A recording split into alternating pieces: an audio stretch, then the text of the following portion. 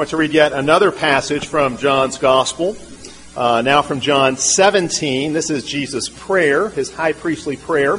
I will begin in verse 20.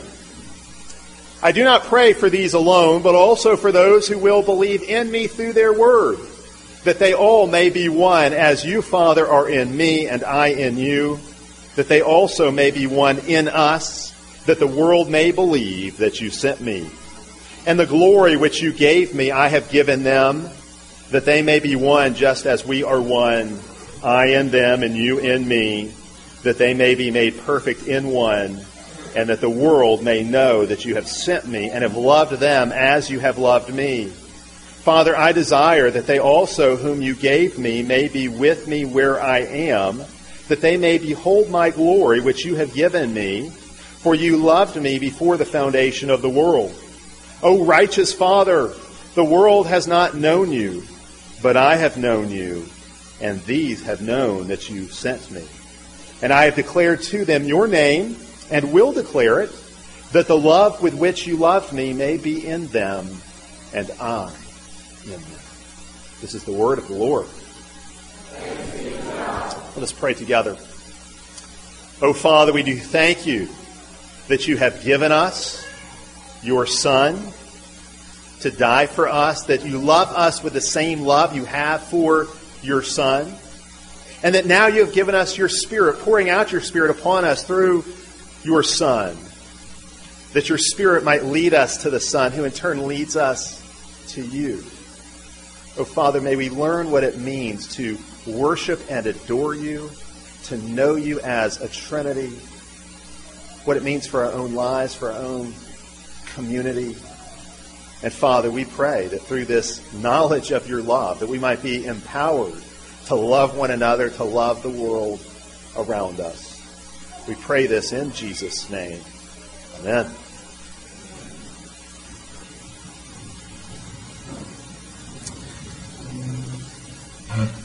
As I said in the announcements this morning, on the church's calendar, this is Trinity Sunday. Now, I know Trinity Sunday may not be a day that you grew up celebrating or anything like that. Of course, today it also happens to land on Father's Day, which I think is strangely appropriate in certain ways, and we certainly want to celebrate fatherhood and give thanks to our fathers.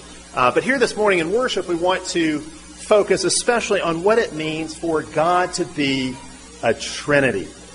This is a day when Christians throughout the world focus on what it means to confess and worship God as triune, God as a Trinity. Of course, the Trinity is woven through our worship every Lord's Day, but this is a day to especially reflect on it. There's probably a lot of you who have never heard a sermon on the Trinity. And by the end of this morning, you may know why.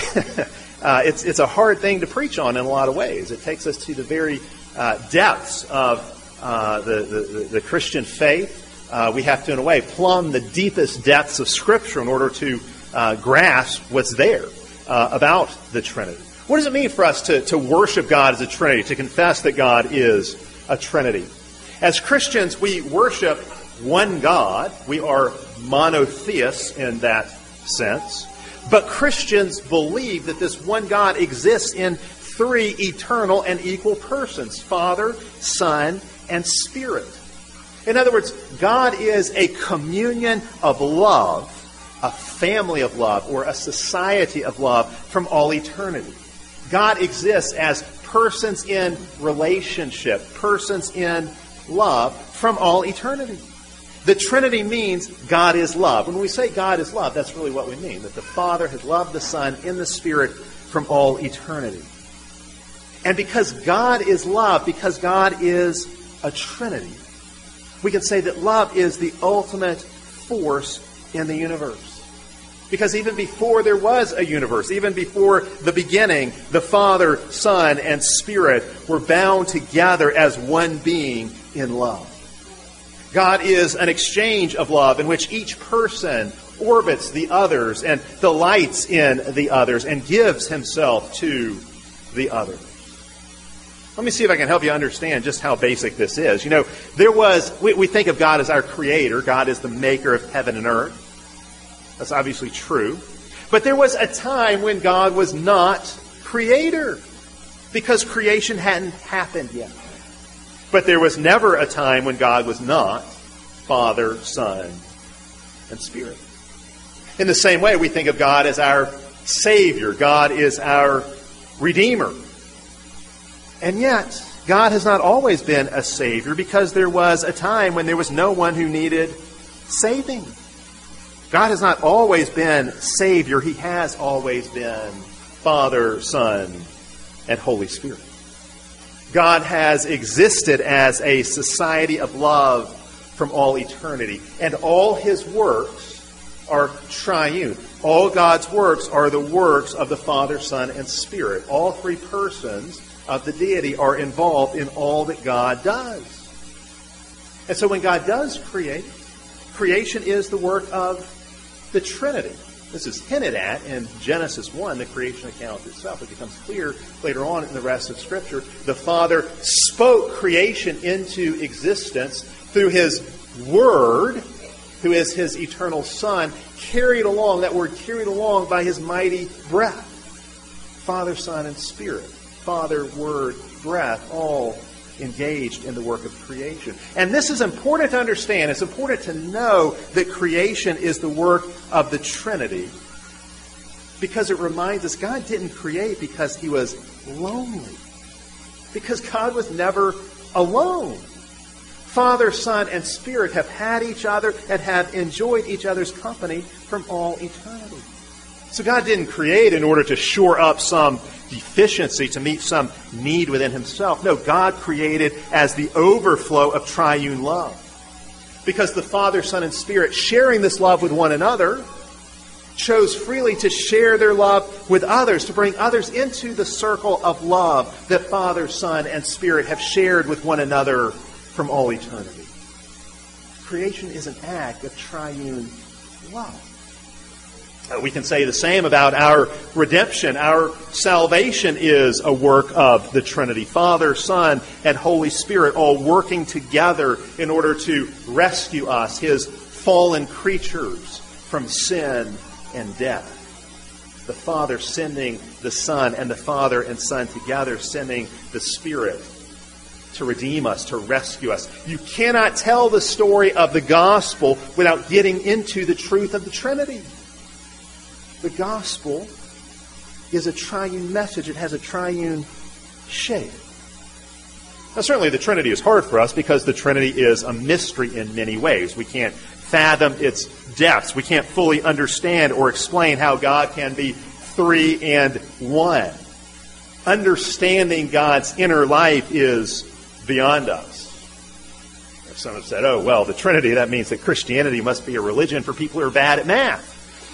I don't doubt a lot of Christians are bad at math, but I don't think that's why we have the Trinity or how we got it. The Trinity is not some kind of brain teaser or intellectual puzzle or philosophical abstraction. The fact that we can't fully understand it should not bother us in the least. There are all kinds of things about this world we don't understand. But there are a lot of us who flip a light switch expecting light to come on without knowing exactly how electricity works. There are probably a lot of medicines that a lot of us take that, the truth is we don't know exactly how they work. In fact, the truth is there's probably a lot of doctors who don't understand exactly how they work, and yet we keep taking them. The fact that we can't fully understand what it means for God to be a Trinity should not put us off the fact that there is mystery here. In fact, I would say a God small enough to fit inside my head or your head is not really God worthy of worship and adoration. A God small enough for me to understand or for you to understand is not a God who's going to evoke worship or wonder. A God that small is not truly God. Why has God revealed Himself as a Trinity? It's not to confuse us. It's not to stump us. It's not to mystify us. God has revealed Himself as a Trinity so that we might know God as He is. God reveals Himself as a Trinity that we might know Him as the true and living God. The Trinity is revealed in Scripture throughout the Scriptures, Old and New Testaments. But it is especially in the events of history, especially in those events recorded for us in the New Testament Scriptures, as the Father sends the Son into the world, and then the Father and Son together send the Spirit into the world. This is how we come most fully to know God as a Trinity of persons. I've mentioned this in the announcements this morning, but again, I think it helps to think about it this way.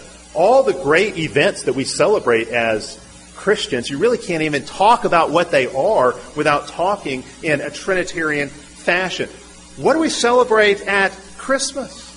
It's the Father sending the Son into the world, the Son being conceived by the Holy Spirit in the womb of the Virgin Mary. What do we celebrate at Easter? The Father raising the Son from the grave in the power of the Holy Spirit. What do we celebrate at Pentecost? The Father pouring out the Spirit on the church through His Son. See, the Trinity is always already there. You just can't do anything or go anywhere as a Christian without bumping into the Trinity. The Trinity structures and shapes our experience of God. Our creation is the work of the Trinity. Our salvation has a Trinitarian shape. Our knowledge of God has a Trinitarian structure. Prayer is Trinitarian. You can't pray without being Trinitarian. We usually address our prayers to the Father in the name of the Son. And who here thinks that you pray in your own strength? No, you pray in the strength that the Holy Spirit gives you. The whole Trinity is involved in prayer. Every facet of the Christian life is Trinitarian. Contrary to what some have claimed, the Trinity was not invented by philosophers in the generations after the apostles. It is true the word Trinity is not found in the New Testament. The word is not there. But the doctrine most certainly is. It's not some invention of philosophers or theologians sometime after Jesus and the apostles. Really, all that happened is the church fathers, as we call them, the earliest Christians after the apostles, began pulling together various threads in the Scriptures and then used the word Trinity to summarize what Jesus and the apostles taught them about God. Again, contrary to some, the Trinity is eminently practical.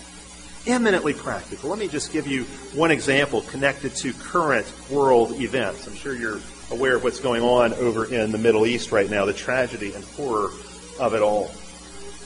Why is it that Islamic societies always tend to be dictatorships? They always seem to devolve into dictatorships. Why is that true of Islamic societies? Well, I would suggest it's because Allah is not a Trinity. And so Allah does not share power. He does not share glory. He is something of a dictator himself. Islamic societies are formed in the image of the Islamic God. The Christian God, the Trinity, on the other hand, does share power. He is a power-sharing, glory-sharing God. Father, Son, and Holy Spirit share the same power and same glory with one another and have done so from all eternity. And I would say that our country's heritage is an imperfect but faithful outworking of that Trinitarian conception of God politically. And so in our political system, our civil government, we have three branches of government that share power. In our Republican system, rulers even share power with those they rule. That's what it means to have an election. The ruled share in the power they're giving to those who will rule over them. Our founding fathers had a slogan they picked up from the church father Augustine, E pluribus unum, out of many, one. Because they had this desire to harmonize and balance the one and the many. And that stems from the Trinity, from centuries of Trinitarian thinking in the West. Now, I'm not saying we've been a perfectly Trinitarian social order by any means. Certainly we haven't.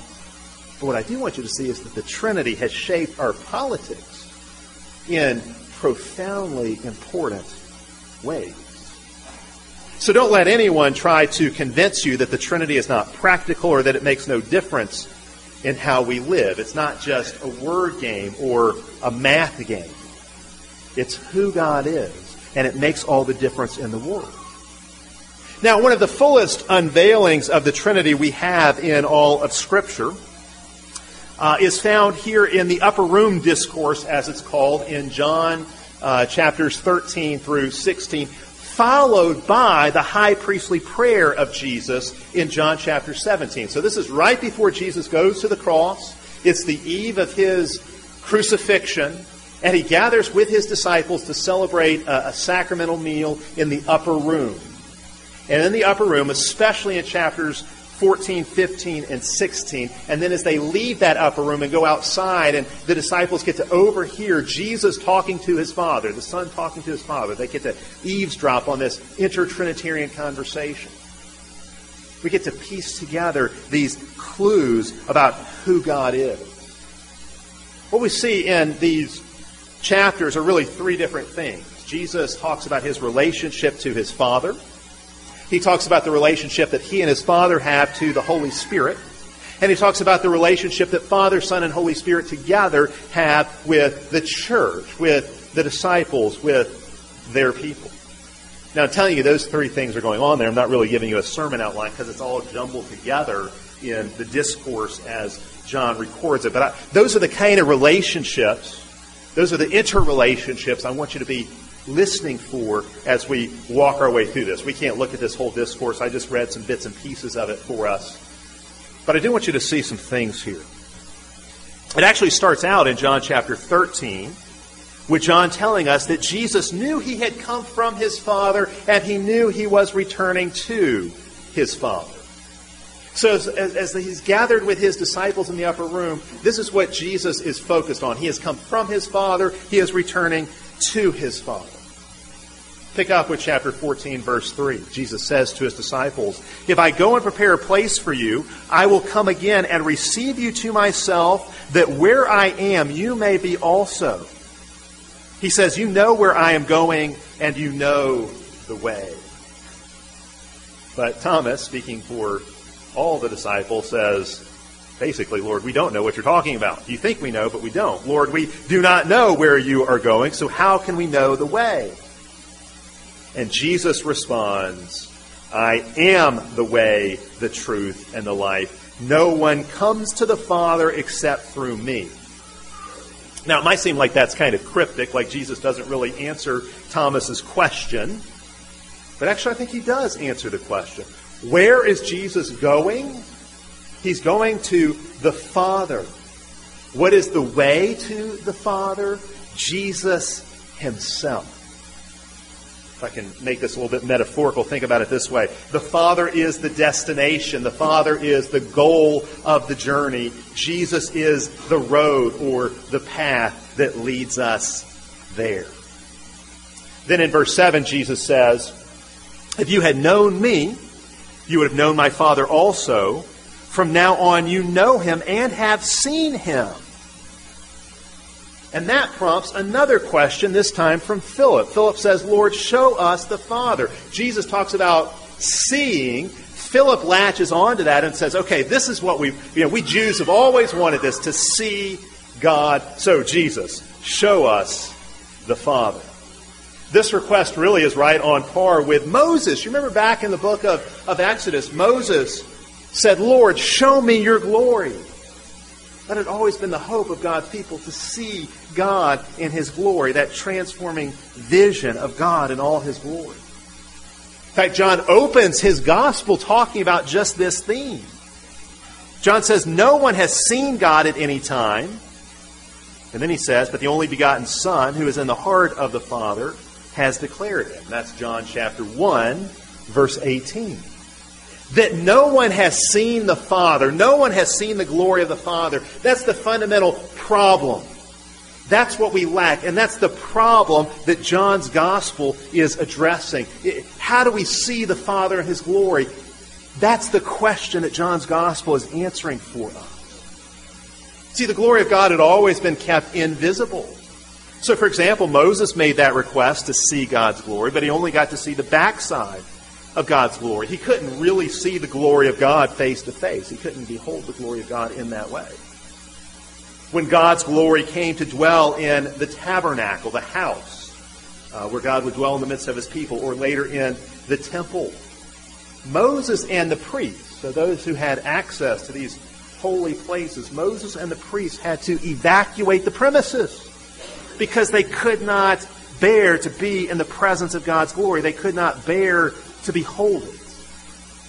And indeed, throughout the Old Covenant, before Jesus came, this is what we find. God keeps his glory under wraps, as it were. He keeps his glory hidden. His glory is locked up behind curtains and veils. It's out of sight. But now, Jesus says, if you've seen me, you've seen the Father. In other words, by beholding me, you behold the glory of the invisible God. The glory of the invisible God is made visible in me. In Jesus, we see God face to face. We see his glory. Jesus has already hinted this several times in John's Gospel. You've got the same thing, for example, in John chapter 12, verse 45. Jesus says, he who beholds me beholds the one who sent me. In other words, the glory of God the Father is manifested in Jesus the Son. To see Jesus is to see his Father because Jesus and the Father are one. To see, now I want you to think about this. This is the claim Jesus makes. To see Jesus is to see God. To see Jesus is to see what God is really like. Jesus is God with a human face. Jesus is the glory of God embodied in human form. Just think about that for a minute. It's been said, to say Jesus is God is to make a stunning claim for Jesus. And that's true. That is stunning to say this man is God in the flesh. That is to make a stunning claim for Jesus, to say Jesus is God. But here's the thing. It is equally a radical claim about God.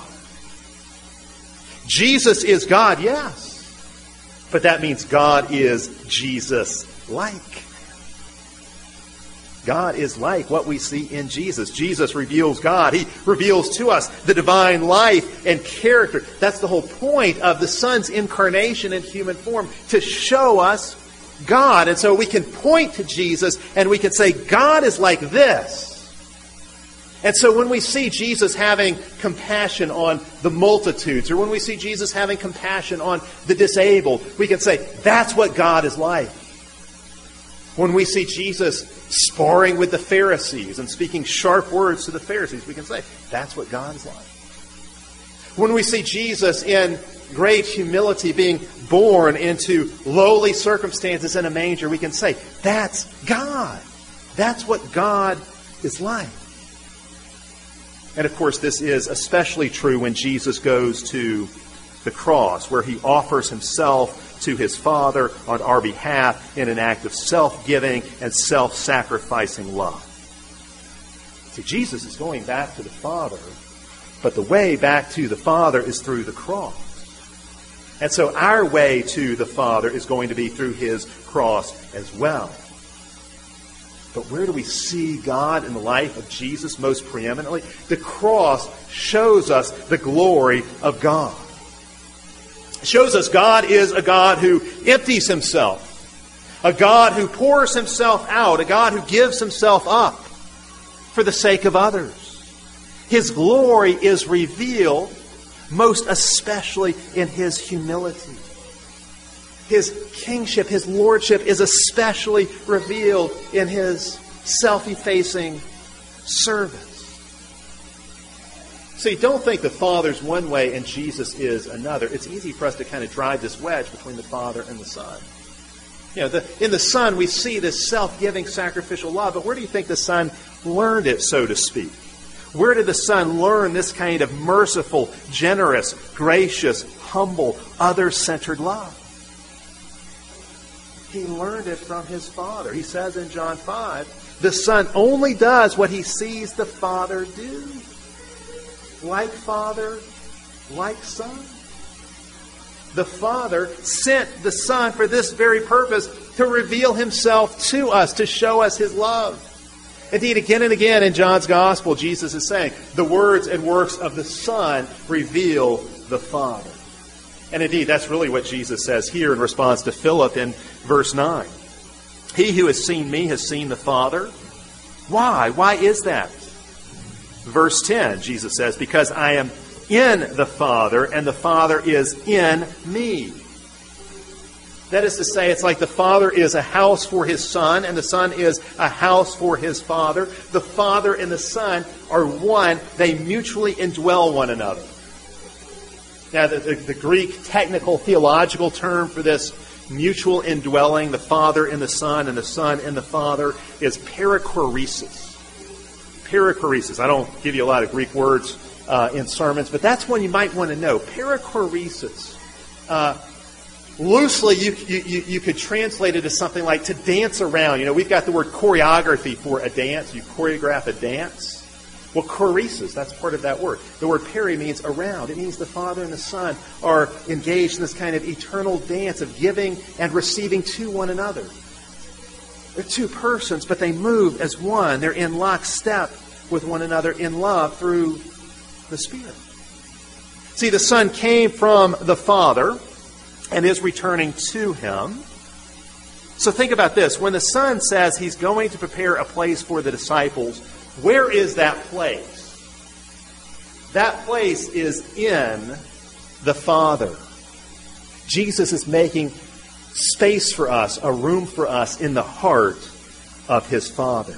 Jesus is the way to the Father, but he's also already arrived at the Father. And so as soon as you step into the way, you have already arrived at your destination.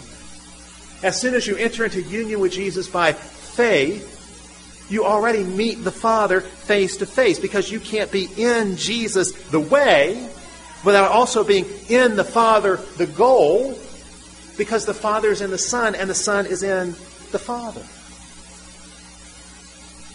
You could think of the Son as the Father's address. We access the Father through the Son. When we enter into the Son, when we're united to the Son, the way, we find he has already brought us to the Father. So to know the Son is to know the Father. To see the Son is to see the Father. So in the Son we behold the glory of the Father. The invisible is made visible. Well, then skip down a little bit. Verses 15 to 18, Jesus brings a third person into the picture. Jesus says, if you love me, keep my commandments. He's not saying if we obey enough, we'll somehow earn something.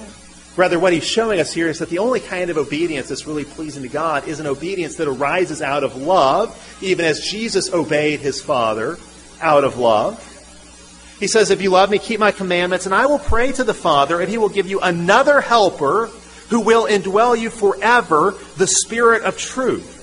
The world doesn't see him or know him, but you know him because he dwells with you and will be with you.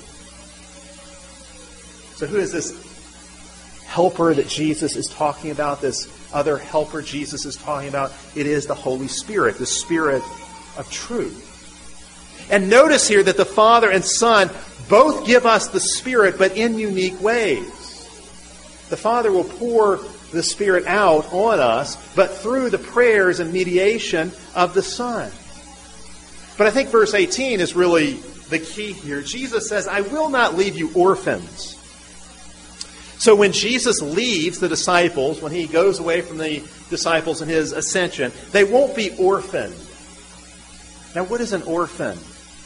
An orphan is one who is fatherless.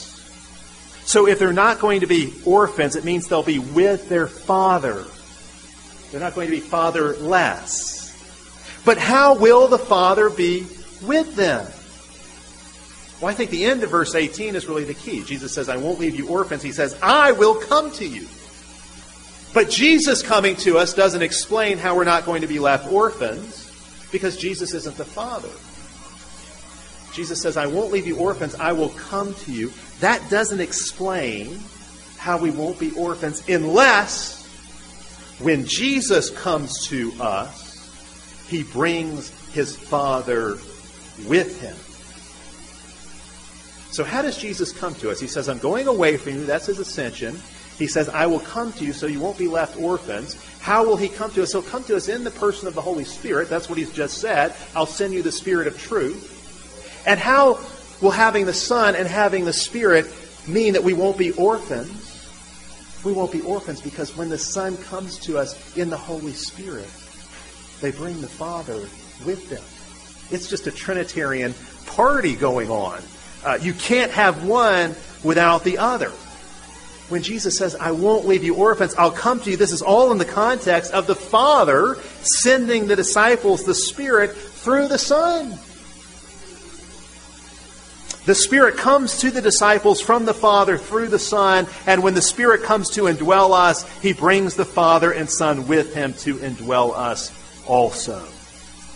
Or to turn it around, we can put it this way. By giving us the Spirit, the Father and Son really are giving us themselves.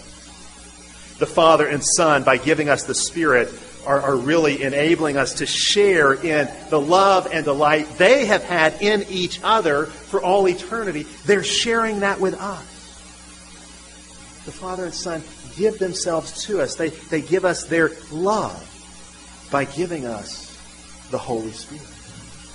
And really, that's where Jesus goes with this. In verse 23, he says, if anyone loves me, he will keep my word, and my Father will love him, and we will come to him to make our home in him. God gives God to us, so we become a home for God. God the Father gives us God the Holy Spirit through God the Son. And in this way, all three persons of the deity come to dwell in us and make their home in us. The Spirit abides in us and makes the Father and Son present to us. So hear this. The Trinity dwells in each one of us. You are a home for the Trinity. And not only that, but you dwell in the Trinity. Because if you're in Jesus, Jesus is in the Father, and so you're in the Father as well. And Jesus is in the Father by the Holy Spirit, and you're in the Spirit as well. You dwell in the Trinity. The Trinity dwells in you. You don't just have a piece of God in you. You've got Father, Son, and Holy Spirit in you.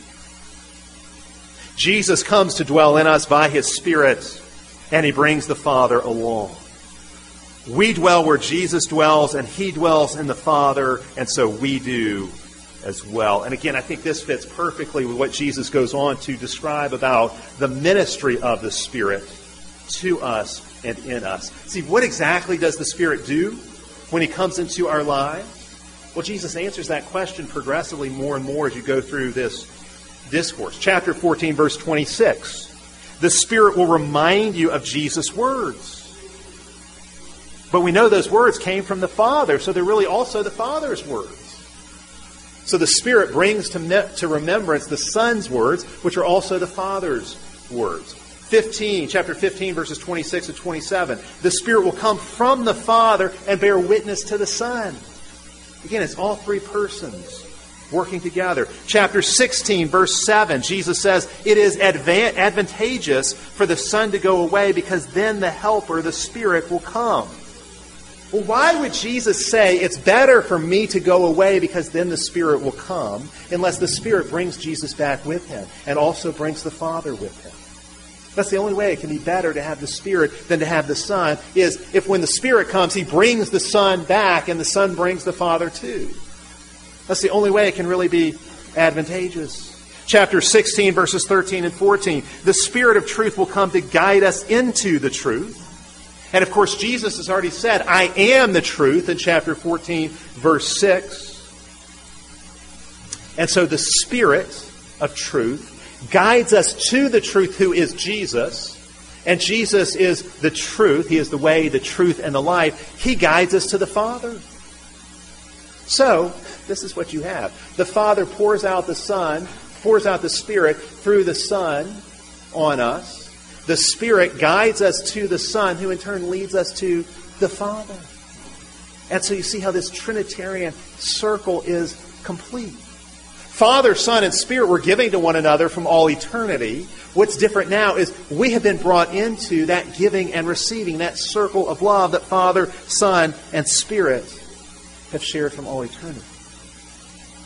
Jesus goes on in John 16. He says, the Holy Spirit will not speak on His own. Whatever He hears, He will speak. He will take what is mine and give it to you. See, it's like Father, like Son, like Spirit.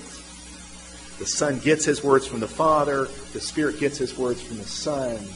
Again, you see how this Trinitarian loop, it's an eternal loop that we've now been brought into. The Spirit comes that we might know the Son, just as the Son came that we might know the Father. No person of the Trinity focuses on himself. Each person of the Trinity points us to another. Now, what does all this mean? I know this is complicated stuff, not the normal Sunday morning kind of stuff you want to do. But I want you to think about it this way. In John chapter 17, verse 3, Jesus says, "This is eternal life, that they may know you, the only true God, and Jesus Christ, whom you have sent." To know God is eternal life. We have eternal life in knowing God. The only way to know God is to share in some way in God's knowledge of Himself. And that's what the Holy Spirit enables us to do. Through the Spirit, we are brought to the Son, so that through the Son, we can be brought to the Father. The Son gave us the Spirit to bring us to Himself, even as the Father gave us the Son to bring us to Himself.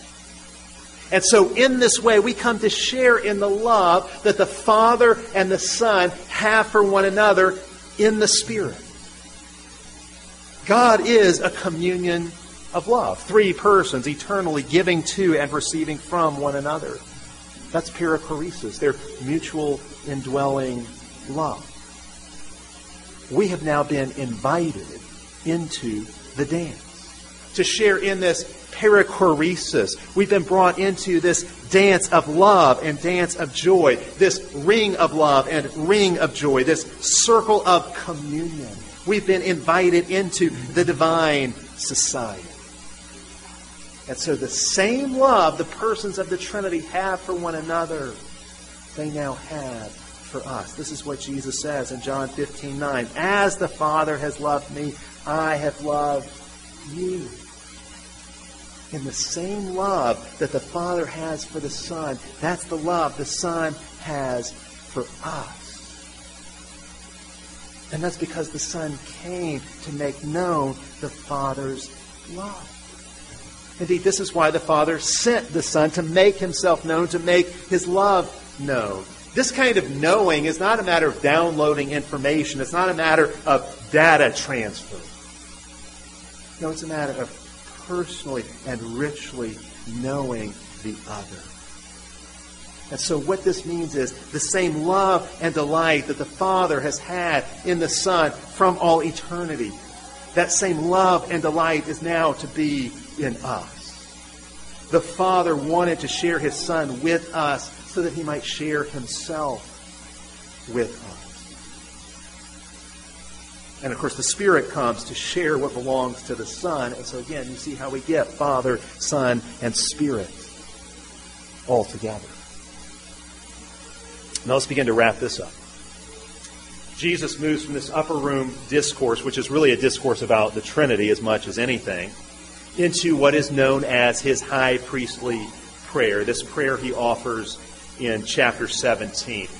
Why is it called the high priestly prayer? It's called the high priestly prayer because it alludes to the work of the priests of Israel in the temple. The priests would enter into God's presence to minister on behalf of the people. That's what it meant to be a priest, to minister in God's presence on behalf of others. What this high priestly prayer does in John 17 is it pulls back the curtain And it allows us to see into the most holy place, to see a glimpse of the glory of God. Yes, the sacrifice Jesus makes, that will be on the cross, that is to come. But here, through his intercession, through his conversation with the Father, we learn what that sacrifice on the cross means, what it will accomplish. In the Old Testament, the high priest would wear over his heart a golden ephod, some kind of chest piece, with 12 jewels, each with a name of one of the 12 tribes of Israel inscribed on it. So it is as though the high priest would enter into the presence of God with the people of God on his heart. That's what Jesus is doing here. He's taking his people with him to his Father in prayer. He says in verse 20, I pray not just for these apostles gathered here, but for those who will believe in me through their message. This prayer is a prayer on behalf of all of his people. He's bringing all of his people with him into the presence of his Father. And when he prays, what does he pray for? Well, really two things emerge. He prays for our unity, our harmony. He prays for our community, that our community in the church would be a Trinity on earth, as it were, a reflection of who God is. We are to image the triune God in our unity with one another. That's really what you see in verses 21 to 23. He prays that we would be one, even as the Father and Son are one. That there would be complete unity amongst us. And when there is this complete unity in this way, the same glory that the Father has given to the Son will be given to us. Because unity in love is glorious. And so what is Jesus praying for here? He's praying for unity in diversity amongst his disciples. That our unity in diversity would be patterned after the Trinity. We see from this prayer, we're called to share in the self-giving love of the Trinity, in the way we treat one another, the way we serve one another, the way we regard others in the church better than ourselves, the way we one another. We're to give the world a glimpse of the oneness of the Father and Son, and this is glory. Jesus says in his prayer, this is glory. It's glory to live as God lives. To live as God lives is glorious. We become human replicas of the divine when we live this way, when we love one another and live as one, the many members of the community dancing together, functioning together in this way. But that's not the end of it. Jesus goes on to pray for our mission to the world as well. The unity is so that the world might believe. It's not just unity for its own sake, so we can have warm fuzzies as we serve one another. It is so that the world might be transformed. See, the church, the family of God, by our very existence and by our way of life, is to make God known. Even as the Father sent the Son to make his love known, the Son sends us to make his love known. Our mission in the world is the outworking of love. It's our way of sharing in the shape of God's own life. This generous, overflowing, outflowing, outgoing life of love that God himself has been living from all eternity. This is the Trinity way. The Trinity's way of life is to become our way of life also. So that in our lives we are reflecting the glory of triune love to one another and to the world around us. St. Francis of Assisi once asked two key questions on which everything else depends. He said, "My dearest God, who are you and who am I?" Oh, dear God, who are you? And in light of that, who am I? And John's Gospel answers those questions for us. Who is God? God is a Trinity, in which the Father in love sends the Son to the cross in love to offer himself through the Spirit back to the Father on our behalf. That's who God is. Who am I? I am one of those people for whom the Father sent the Son to the cross to offer himself through the Spirit, that my sins might be forgiven, that I might be brought into this ring of love and joy that is the Trinity. The great Puritan theologian John Owen argued that the greatest unkindness we can ever do to God, that is the biggest slap in the face we can ever give God, is simply to refuse to believe that He loves you. The greatest unkindness you can do to God is to refuse to believe that He loves you. Owen said nothing troubles or burdens God more than that kind of unbelief. God loves us. The triune God loves us. Father, Son, and Spirit love us and have come to dwell in us. The goal of history is perichoresis. Not the perichoresis, the mutual indwelling of Father, Son, and Spirit in one another. That's been happening from all eternity before history even began. No, the goal of history is the perichoresis of God and His people. That God would dwell in us, that we would dwell in Him.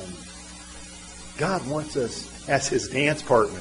He wants to dance in love and joy with us for all eternity. The perichoresis of Father, Son, and Spirit now includes us. We've been caught up into the love the Father has for the Son and the Son for the Father. And so we share in God's own life through the Holy Spirit.